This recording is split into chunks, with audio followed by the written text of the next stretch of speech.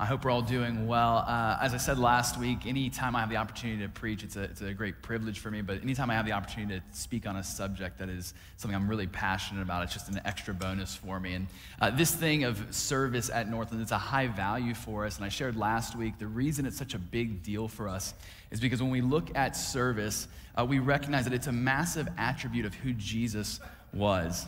When we look at service, when we look at love, when we look at generosity, it just culminates who Jesus is for us in our lives. And so we take time, just as Greg said, to highlight every single year the power of service. And last week, if you were here, you might remember I said kind of the big idea and the big thought was when it comes to the local church, when it comes to the dream that Jesus had for the ecclesia, he said that this church, this movement, this body is going to be so profound, so powerful, that its purpose is going to be so amazing that not even death itself will be able to stop it.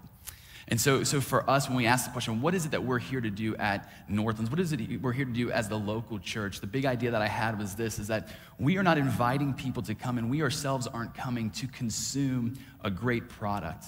That's not what we're here to do. No, the dream that Jesus had for us is that we would be a people committed to a great purpose, and we're inviting people to come and to be a part of that purpose. Not because we can't receive great things from the local church, not when we come here that we aren't going to receive something that can so radically transform our lives, but because more than just your life being transformed, Jesus has a dream that your life would be transformative. And that, at the end of the day, is what we are called to do. And so last week, I kind of laid out the goal. I said, for all of our members, if you're a member here at Northlands Church, I want you to sign up to be a part of a Grace team. I would love 100% of our members to sign up and be on a Grace team. And that includes those who are watching from home. Once again, guys, can we just say how much we miss these guys? We love you guys. We're grateful for you. We think about you often. We're praying for you. That testimony you heard from the Chanceys, we're trusting for that for you as well. Even though we are physically apart, we are spiritually connected because we are part of the body of Christ. And I just want to once again say, go to our website, check out all the Grace teams, and the Grace teams that have a little asterisk next to them, that is an opportunity for you to join a COVID-friendly team, meaning that it might be a solo project you're working on or a very small team, perhaps working virtually, but we want all of our members to sign up and to serve. And if you're a guest in the house, as we talk today about purpose, I'm going to talk a lot about how we make big decisions and commit to things, because Grace teams, it's a big commitment for us. It's signing up for a year's worth of service. That's a big deal. But if you're new here, I just want you to learn more about our community. I want to talk to you about the purpose that God has for your life, because there's more for you in the things that God is calling you to. More than just the purpose for your life, He wants to use your life to transform and unlock purpose in other people's lives. And last week we talked about creating shiny eyes. That's why Grace teams for us is a big deal, because we want to create an environment that it provokes opportunities for us to unlock the purpose in somebody else's life and to give them shiny eyes, to awaken a dream. Now, with that being said, I was thinking about this last week about what I wanted to talk about this week. And as I was thinking about this, I realized something, that every single year that Nicole and I sit down and we talk about our commitment to service at Northlands. How do we want to serve? What teams are we going to serve on? And honestly, I noticed this even besides the decision at hand. When we say, hey, consider the pamphlet in front of you and consider serving on a Grace team, really any commitment, any invitation, or any opportunity that's significant, that's a really big decision, it's not just you making the decision. You're not alone in the decision. And I'm not even talking about your spouse. If you guys are together sitting at the kitchen table, when it's coming to a big decision, a big commitment, it's not just you in the room. You're also accompanied by this guy. Not this guy specifically. This guy is my guy. You have your guy or gal. This guy is my guy. And you're wondering, who is this guy? This guy is Foe. Foe is always in the conversation when it comes to a big decision for you and I to make. Every single time we get into the room and it says, it's time to make a big decision, yes or no. Foe is in the room, and Foe is always giving you the exact same answer no matter what the question is. Always the same answer. It's always no from Foe. Doesn't matter what it is. Take a risk. No, don't do that. Hey, Nicole, I'm thinking we should maybe give generously to this family over here, to this ministry. What do you think? I don't really know. We're listening. All of a sudden, Foe butts in. It's like, no. Perhaps it's for you, you're thinking right now about a career change or a job opportunity or moving to a different industry, and you're like, man, I wonder what I should do. Yes or no? Should I jump in? Foe's there? No. Should I move to a different country, different state? No. It's my daughter Evangeline. No, double no. She hangs out with Foe too much. Got to teach her stranger danger. I don't know what your Foe says, but I know the things that my foe says. See, foe stands for frequently offered excuses of why you and I should say no. It's not just about the Grace Team's conversation. I'll talk about Grace Teams and about service. I want to talk about decision-making as a whole. Any decision that you're making right now, and I know even with 2021, we're looking down the corridor this year, and there's big decisions that you and I have to make right now. And it's not just you and your spouse or your family, but also in the room, foe is there. And he's whispering something in your ear, just like this one whispers in my ear all the time. I don't know what your foe says to you, but let's bring it into the context of a Grace Team. Perhaps you considered this year, and I know this, as soon as I started preaching about Grace Teams last week, your foe started talking to you as well. Yeah. And oftentimes, your foe preaches louder than I do. And oftentimes, your foe is far more convincing than I am, because your foe knows you way better than I do. And he knows the exact message to send to you about the decision at hand. Again, bringing it into the context of Grace Team, pretend maybe you were thinking about the team that you're on, and maybe foe was saying, you know what, no. You can't sign up for a Grace Team because you're unqualified. Perhaps he's whispering to you, and he's like, look at all those teams. There's all these different teams. Not a single one of those teams are you qualified to join. Perhaps that's what your foe says. Perhaps your foe says, you know what, no, just sit back. After the 17th, you'll see that the team that you were going to sign up for, somebody more qualified stepped into the space that you were considering. Just wait for it. There's somebody more qualified in that role. Perhaps for you, it's a conversation of being disqualified. Perhaps he's reminding you of your past or the things you've done. He's like, you're too broken to function on a team with other people. You're disqualified. Perhaps your foe is reminding you continually about the fact that if you step out on that business venture, you take a risk, or you step out in faith, or you do something courageous like joining a group of people towards a mission, you're all alone. Don't be fooled. You step out, there's no support coming. Perhaps your foe is sitting there telling you, you know what, you can sign up for a Grace Team, but come on, is it really going to change anything? Does it really make a significant difference? Why would you waste your time? Perhaps your foe is here and he's speaking to you about your year that you've had in 2020, considering 2021, and he's going, are you kidding me? 2020 was absolutely exhausting. You join a Grace Team, you're just adding more to your plate, and it's going to burn you out. Perhaps he's talking to you about your past experiences, reminding you about your failures. You stepped out before, you're going to step out again. You will fail. Perhaps he's here and he's reminding you of a discouraging word that came from the outside. Maybe it was a friend or a peer, a teacher, a coach, somebody who meant well, or they didn't mean well at all. And the words that they said made you feel incredibly small about the gift that you have and what you bring and how it is insignificant. Perhaps if you're watching from home and you're already, as I was talking about this last week, you're already thinking about, man, how on earth am I going to join a team of service during the COVID season when I can't physically be here? Perhaps he's talking about the obstacles of you have to join a new team, you have to do new training. What if you don't like the new team? That's very possible in church. There's some weird people here. You know who you are. No, I'm just kidding.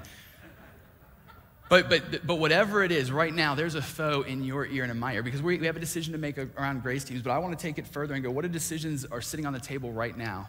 And have you considered the fact there are continual, frequent offered excuses of why you shouldn't or should do something? And every time you lean into foe's ear and every time you take his counsel, the answer is always the same, no. I found this for my life as well, and I want to share a little bit of my story when I had to combat against a foe and the excuses that I heard in my life. And one of the things that I noticed about foe is that at the end of the day, if I asked you, we'll just again take service as an example. If I say, hey, do you think service is important? Do you think service matters? I've yet to meet the person who says, no, service doesn't matter. Because if I go, hey, have you ever been served by somebody? Did it impact your life? And people have stories. Yeah, absolutely, this impacted my life.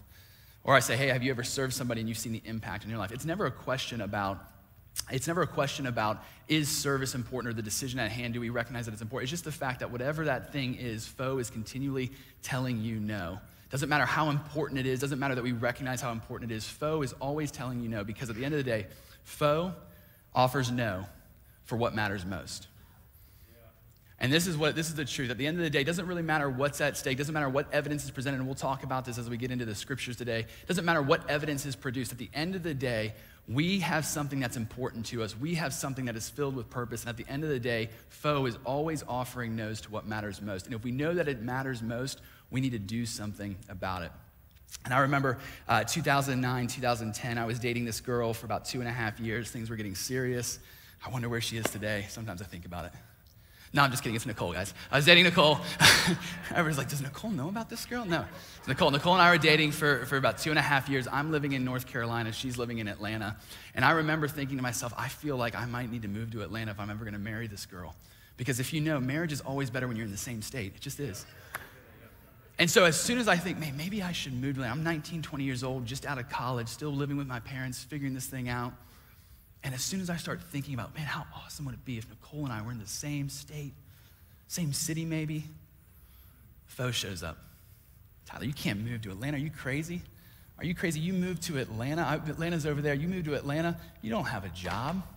How are you going to find? You can't find. It's practically still 2008. We're dealing with a recession. You can't find a job in Atlanta. Are you kidding me? Tyler, look at your bank account. You can't possibly go to Atlanta with the budget that you have. You're not going to be able to live on your own.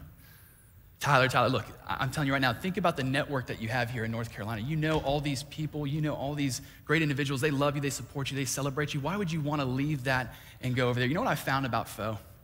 Is that foe is not just distracting you from making the decision or pulling you away from that decision. Every time he speaks, he wants to pull you away from the purpose that God is calling you into. And what ends up happening is you start living in this little spot that he's created for you. And I found this to be true in my life. This is the danger with foe, is foe wants to convince you and I that he's on your team, that he's looking out for you.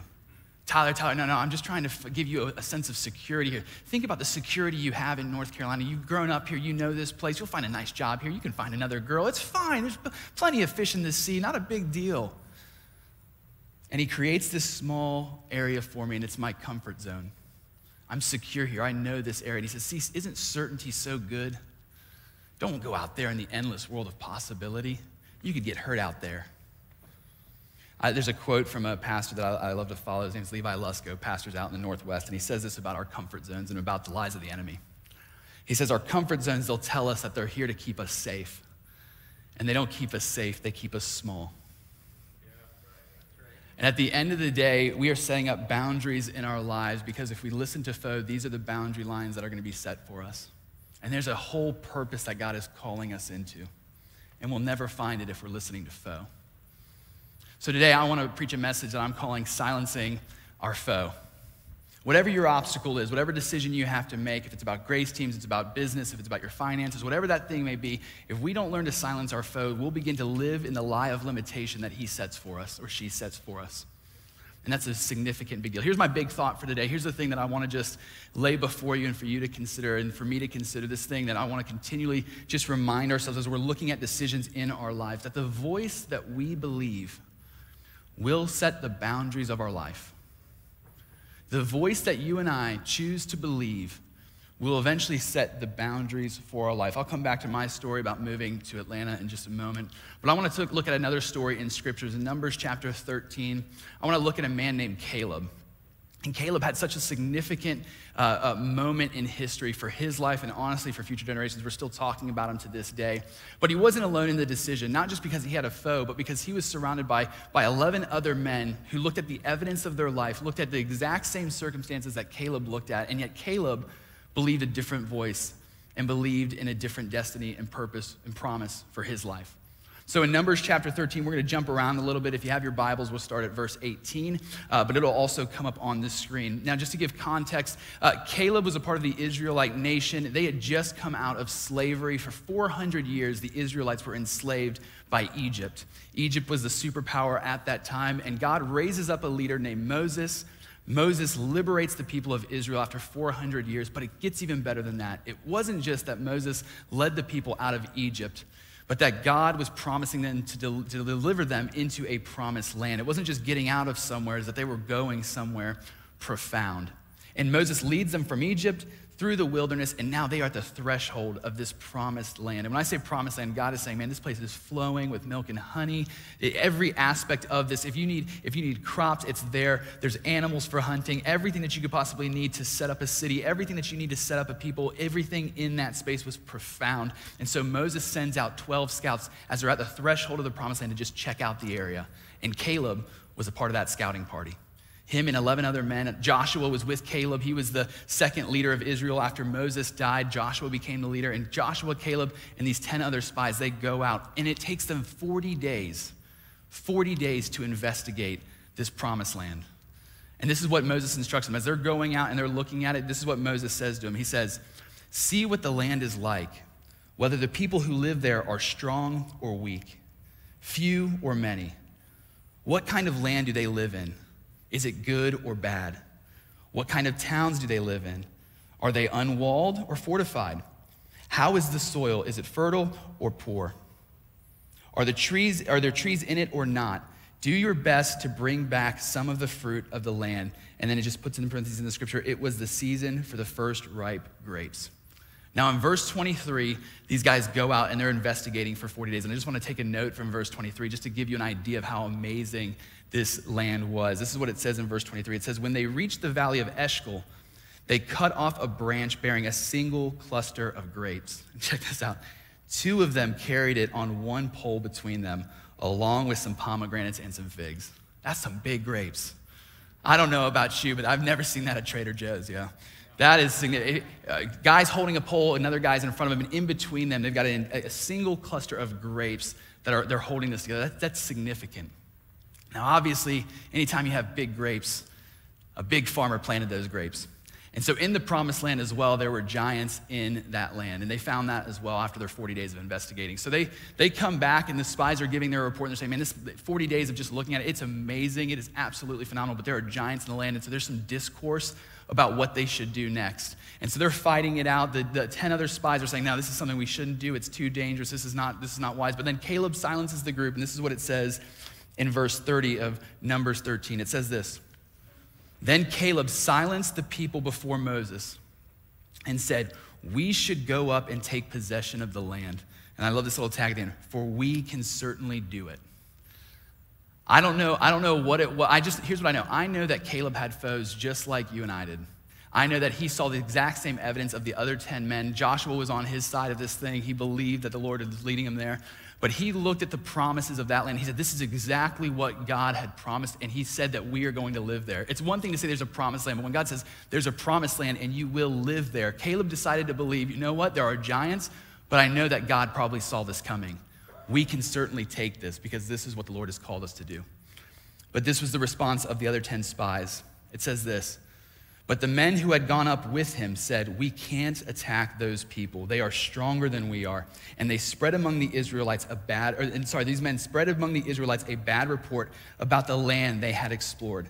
They said, the land we explored devours those living in it. All the people we saw there are of great size. We saw the Nephilim there, the descendants of Anak, which was a famous giant nation that come from Nephilim. We've seen like grasshoppers in our own eyes. When we compared ourselves to them, we were like insects. And when they looked at us, that's what they saw. They saw us like insects as well. And this is the report that they spread, but it gets even worse. Chapter 14, verse 1, it says this, that night, all the members of the community raised their voice and wept aloud. All the Israelites grumbled against Moses and Aaron, who was another leader there, and the whole assembly said to them, and this is what's so important, this is what shocks me. If only we had died in Egypt or in this wilderness. Moses, think about this for a second. Sometimes we read the Bible too fast. Moses, if we go into the promised land, we could die. So what's the alternative? Let's go die back in Egypt instead. Wow. The foe had so rattled these people. The foe had these folks here so much that logically they said to us, it would be better for us to die somewhere that's familiar. At least we had security in Egypt. The foes whispered, don't you remember the good old days? Back when you just worked a solid 13 to 15 hours a day. And sure, your boss hit you a little bit, but come on. Don't you remember how great it was? You got to come home and just sleep after a long, hard day of slavery. I mean, it wasn't your home. It was the scumbag landlord Egyptian. But still, at least you had a place to put your head. And they had convinced themselves that living here and dying here in a place that they knew was better than stepping out into the unknown and risking failure. I don't know about all of you, but I know this for many of you because some of you are like me as well. What I have found to be the case is that when I think about failing, it scares the heck out of me. But I've come to this conclusion, a couple things. One, I would rather fail forward than ever fail in defense. This is an automatic loss. At least there's a good fight on the other side. I've also found this to be true, that failure is not an identity statement. It's just an event.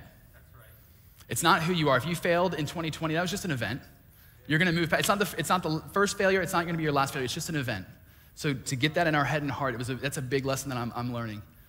But here's what I've learned that's so significant, is that if you try to step into the unknown possibilities of taking risk and of being bold and of being courageous, here's what I've learned to be true. If you fail, it will hurt.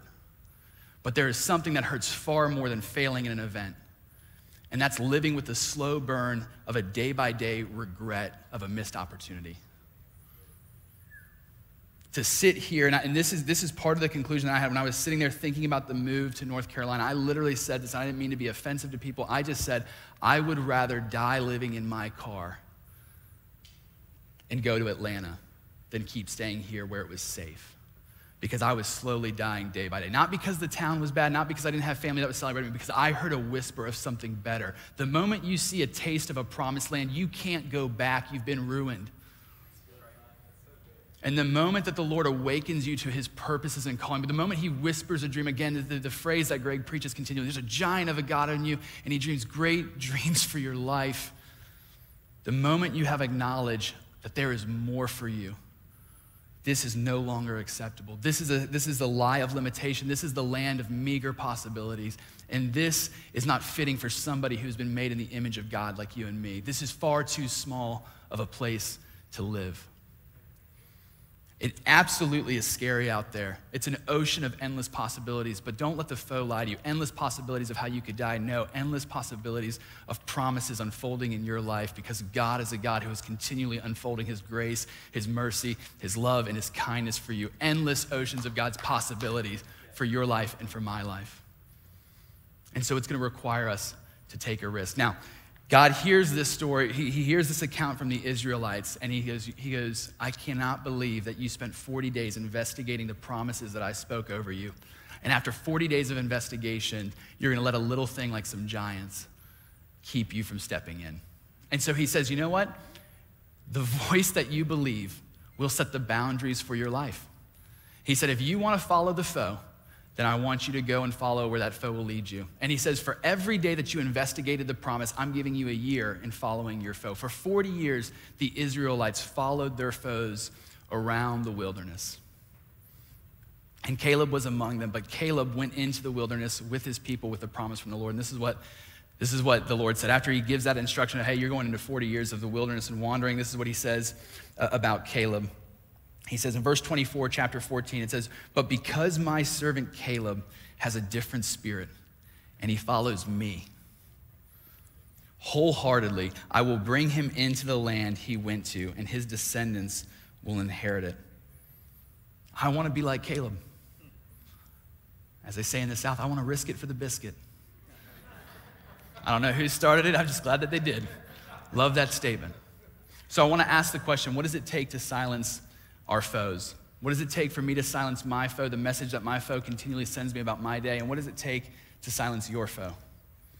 And so here's just some lessons that I learned. If I go back to my story and my time of moving from North Carolina to Atlanta, and the big decision that was for me, one significant thing that I had to do, and it's exactly what Caleb did in verse 24 as he gave the account about this promise, and that certainly we can do it. And the number one, if you want to silence your foe, you're going to have to choose to believe a better word.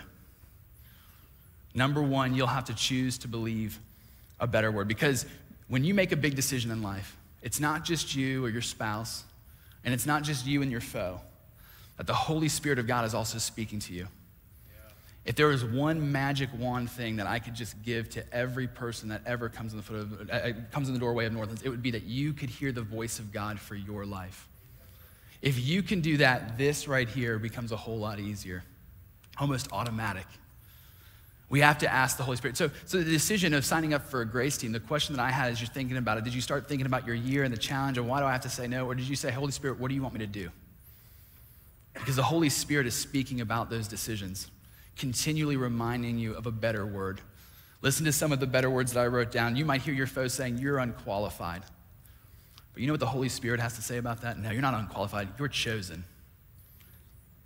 You might hear them say, no, someone more qualified is going to come along. But you know what the Holy Spirit says? He says, nope, you're an indispensable member. What you have is more than enough. What I have is more than enough. Perhaps the foe is telling you you're disqualified, and the Holy Spirit of God is saying, nope, you are completely and totally forgiven. You have been sanctified. You have been justified. And I, the one who qualifies you.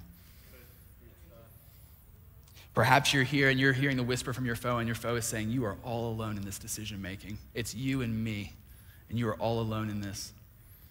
And the Holy Spirit would say, no, you're a member of the body of Christ, and I will never leave you, and I will never forsake you. You're surrounded by a community of people who believe the better word, and the Holy Spirit of God is continually whispering to you, we're in this together. Perhaps the foe's whispering, this won't change anything, and the Holy Spirit is saying, nope, every time you give service, every time you give generously, it is a sacrifice that honors me, and it also is a tangible expression of the gospel in someone's life. Perhaps he's reminding you, you start down this road about service or giving generously, and I promise you, just like 2020, you're gonna be left exhausted, you're gonna be burnt out, and the Holy Spirit is telling you, especially when it comes to a grace team and giving your life away for somebody else, he says, nope, I will be the one who fills your soul at every point in turn. Perhaps the foe reminds you of your past failures and experiences, and the Holy Spirit is so quick to remind us about the victorious future that we have in Christ. Perhaps he's reminding you and reciting to you phrases that you heard from a teacher or a coach or somebody who might have meant well or didn't mean well, a discouraging word from the outside, and the Holy Spirit is there to encourage you from the inside out, always your encourager, always reminding you about how indispensable you are, the gifts that he's put in your life, the strengths he's put in your life. He is the encourager of our souls. Perhaps you're here and you're watching, and because of the COVID realities that we've been dealing with, you're going, man, there's just no way that I can give service this year. It's gonna be weird joining a new team, all the different things that come along with that. And the Holy Spirit wants to say to you, you have a space here in the body. COVID does not pull you away from being a member of the body of Christ. You have a space here, and it's with us. It requires us to believe a better word. Anytime that you have a big decision in your life and you're not really sure what to do, ask the question, what's the better word? What's the word that the Holy Spirit wants to give me about this decision? Because he is speaking to us and leading and guiding us into all truth is what the scripture says. He is leading you into a promised land. Number two, this one is fun for me. Number two, in order to silence your foe, in order to silence my foe, it requires us to take a defiant action against the foe. The Bible says that we have the power to pull down strongholds and arguments that would raise themselves up against the standard of the promise that God would have for our lives. And I've found this to be the case. Anytime that a foe is in my ear, I have to ask myself, okay, what would the opposite be? Meaning, if foes, man, you can't start a business. You're not an entrepreneur. Have you ever asked, what would an entrepreneur do? I want to give generously. No, you shouldn't give generously. What would a generous person do? I want to serve. I want to give my talents. I want to give my gifts. I want to be generous in that way. What should you do in those moments? I have found even a small act that's in defiance against your strongest thought has the ability to break that thing in your life. Doesn't really matter what it is. I'm telling you, so just some ideas that I threw out as I was brainstorming this. Maybe creating a business card for your new business that doesn't exist yet is a great defiant action against the foe. You know, Tyler, if I create a business card, that doesn't mean I have a business. I go, no, but it's just a statement that you hold up and you go, I made a business card because I'm an entrepreneur. Perhaps you feel the call and whisper, man, I want to be generous with my finances, my resources, my time, my talents. I want to be generous. Perhaps it's literally just taking $1 out of your pocket. And we think to ourselves, oh, what difference is $1 going to make? It's not about changing the circumstances of a ministry or somebody else's life. It's just about changing the wrestling that's in your life, in your soul. It's to convince you I'm called to be a generous person, and this is my statement, my evidence that God has called me to be generous. Perhaps it's checking a box on a pamphlet. You go, what does this actually do? What does this actually change? Perhaps it's just a defiant statement to say, you know what? I'm choosing to believe that I'm an indispensable member of the body of Christ and they need me. This is my defiant action for 2021. I'm going to give my service because I'm an indispensable member. I don't know what defiant action you should take or what decision you're facing. Just ask the question, who is it that God is calling me to be? And what would a person like that do? And do that thing. Number three, Number 3, and this one's so big for me as we talk about service and we talk about this kind of community and being a part of community groups and grace teams and missional communities. Number 3 for me is such a big deal because it helps silence not just your foe, but that God would use you as an instrument to silence the foe of somebody else. And this is a big deal for us because we're here not just to see our lives transformed, but that our lives would be transformative. And God can use your life to silence the foe of somebody else. And so for me, number 3, if you want to silence your foe, be in a community that believes the better word. Not just a couple people, a community like this that believes a better word. I remember I was in this story of North Carolina to Atlanta. We're days away from me moving. Nicole buys a one-way ticket. She's got way more faith than I do. She buys a one-way ticket. She's like, I'm here to help you pack. We're gonna get there. I'm like, I don't even have a car. Things are falling, the wheels are falling off, and there's not even a car for the wheels to fall off on. And so I remember we were like 48 hours away from us moving me to Atlanta. And I'm at church, and we're worshiping, and as we're worshiping, it didn't matter how loud the instruments were, my foe was so loud. And he just began to just berate me about how silly of an idea this was to move to Atlanta. And began to talk to me about you don't have the resources, the income, the job, your plan is not good enough, you don't have a car, you don't have a place to live, all of these different lies, and I'm being overwhelmed and just gripped by my foe. And I remember I look up and I see across the room, I see my dad who's worshiping. And so I go up to him, I'm just like, I just need prayer. And so I walk over to him and I just go, Dad, I can't do this. I'm completely out of my depth. I've made a mistake. I've led Nicole into this as well. I can't do this.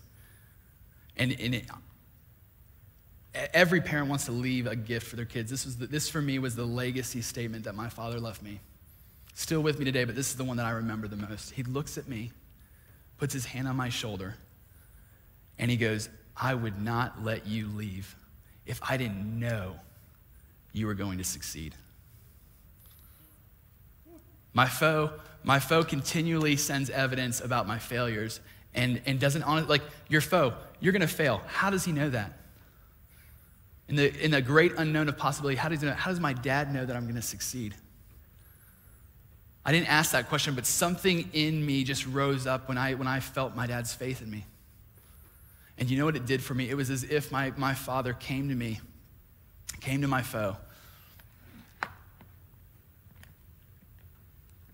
This worked better in practice. And it was like as he just shut everything down. Every single possible argument, every lie that I was believing up and up, when I had a word from the Lord, but man, fear was gripping my heart. I had a promise from God about a promised land that was coming, and I still had the opportunity to turn back and go back to Egypt. And my dad stepped in as a Caleb in my life. And he began to whisper to me just the fact, I know you're gonna succeed. I know there's more in you. And I chose to believe. And you know what's so significant for me? I look back now that I know what I know, and I'm still unfolding in the possibilities of purpose that God has called for me in Atlanta. It's been 10 years, and it's still getting better and better and better and better. But I look back on this. I was talking to Nicole about this week. I thought to myself, man, what hung in the balance of my decision? I have to make a big decision. What if I said no? Would we have still gotten married? I don't know. We wouldn't have our daughter Evangeline. Would I have stayed in ministry? I don't think I'd be on this stage. Maybe one in North Carolina. I think about what hung in the balance of my decision. I think about Caleb's decision. What was hanging in the balance for Caleb to say, I'm going to choose to believe a better word? And it wasn't just the things that Caleb could see. He said, hey, if I succeed, my family is gonna be set up. It wasn't just that he saw, man, if this goes bad, things are gonna go bad. And if things go right, man, I'm gonna have my kids and my grandkids, we're gonna have an incredible life and land in this new promise. It wasn't just that. It was the things that were hanging in the balance for Caleb that he couldn't possibly even see. That thousands of years after he died, thousands of years, a 30-something would be up on a stage singing his praises about his wholehearted devotion to God. Caleb had no idea that this was gonna happen. Every decision we make that has significance behind it has the ability to ripple out and impact the lives of other people. And I think about the fact that if we're in a community that believes the better word, why do grace teams matter? Not just because we give shiny eyes to people and unlock purpose.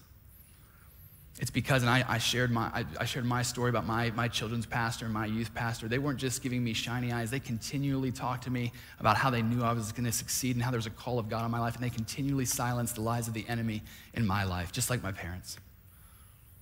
For you, you might be signing up to be on the First Impressions team, and I know this for a fact because I get emails and I get calls or I talk to my friends. There are going to be people who walk through our doors and they're absolutely terrified of the idea of coming to church because their foe is in their ear, telling them about how they're going to be rejected, how they'll never make it work in the church community, how they're too broken to possibly come in and be here. People will judge them for their, and yet they're going to walk in the door and they're going to meet First Impressions people who sign up to be on the First Impressions team or perhaps at the coffee shop, and you know what they're going to hear?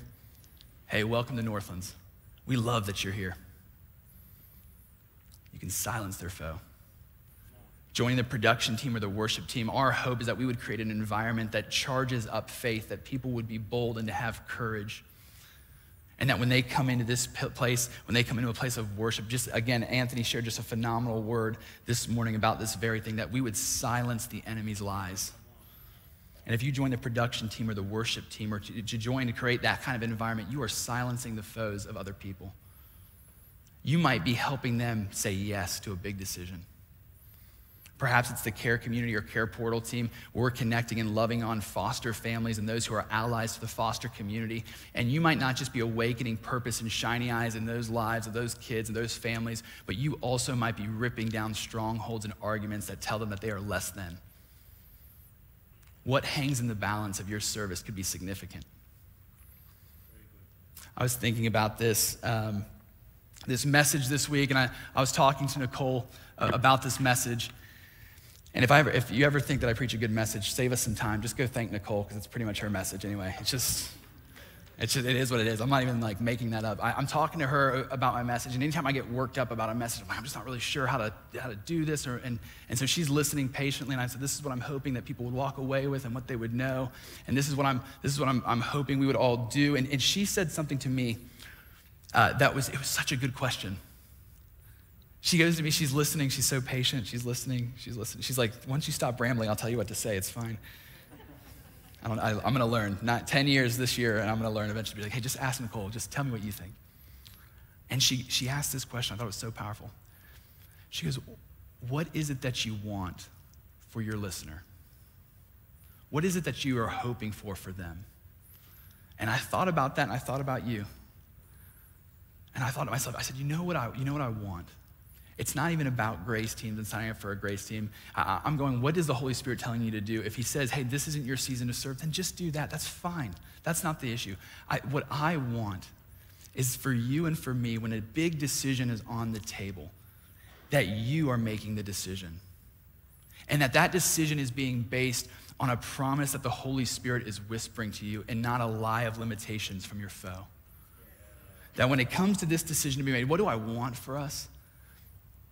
I want us to never come back to this place and live here. This is a land of meager possibilities, and it is unfitting for anyone in this room or anybody who's watching at home, because God has a bigger dream for you and for me. So if I ask you, do you want to serve on a grace team? And you say, yeah, but I just want you to kick the foe's butt out of the way. That's right, I said it. I thought of it, am I gonna say it? I said it. I just don't want there to be a but. I just don't, when you make a decision, that it's you making the decision and that you are making that decision and accompanied with the Holy Spirit of God whispering to you about a promised land, I just don't want you to be controlled by this any longer. I don't want it for me. I know what it's like to live here. Perhaps you've lived here before, perhaps you're living here now, and I'm just asking you, what is it that you want? What is it that the Holy Spirit of God is whispering to you? When you look at 2021 and you look down our future for the months ahead, we have no idea what's coming. I kind of like that, though. I like that there's endless possibilities, and now when I'm looking at a doorway, I'm training myself not to assume that there's a giant who's gonna kill me on the other side, but there's a promised land that the Lord is leading me into. And I want for you, when you look at all the decisions of your 2021 and you look back, I want you to go, I made these decisions, and I made it with courage and boldness. And when it was harder for me to stay, I stayed because it's what the Lord had called me to do. And when it was easier for me to leave, I went with him. Whatever that thing is, whatever requires courage from us, whatever requires taking risk, I just want you to be the one that makes the decision. I want to make that decision as well. I want to just leave you with this psalm, and would I just challenge us, every time you've got to make a decision this year, for Grace teams or any big decision you have to make, would you just lay this psalm over the top of it before you say yes or no to anything?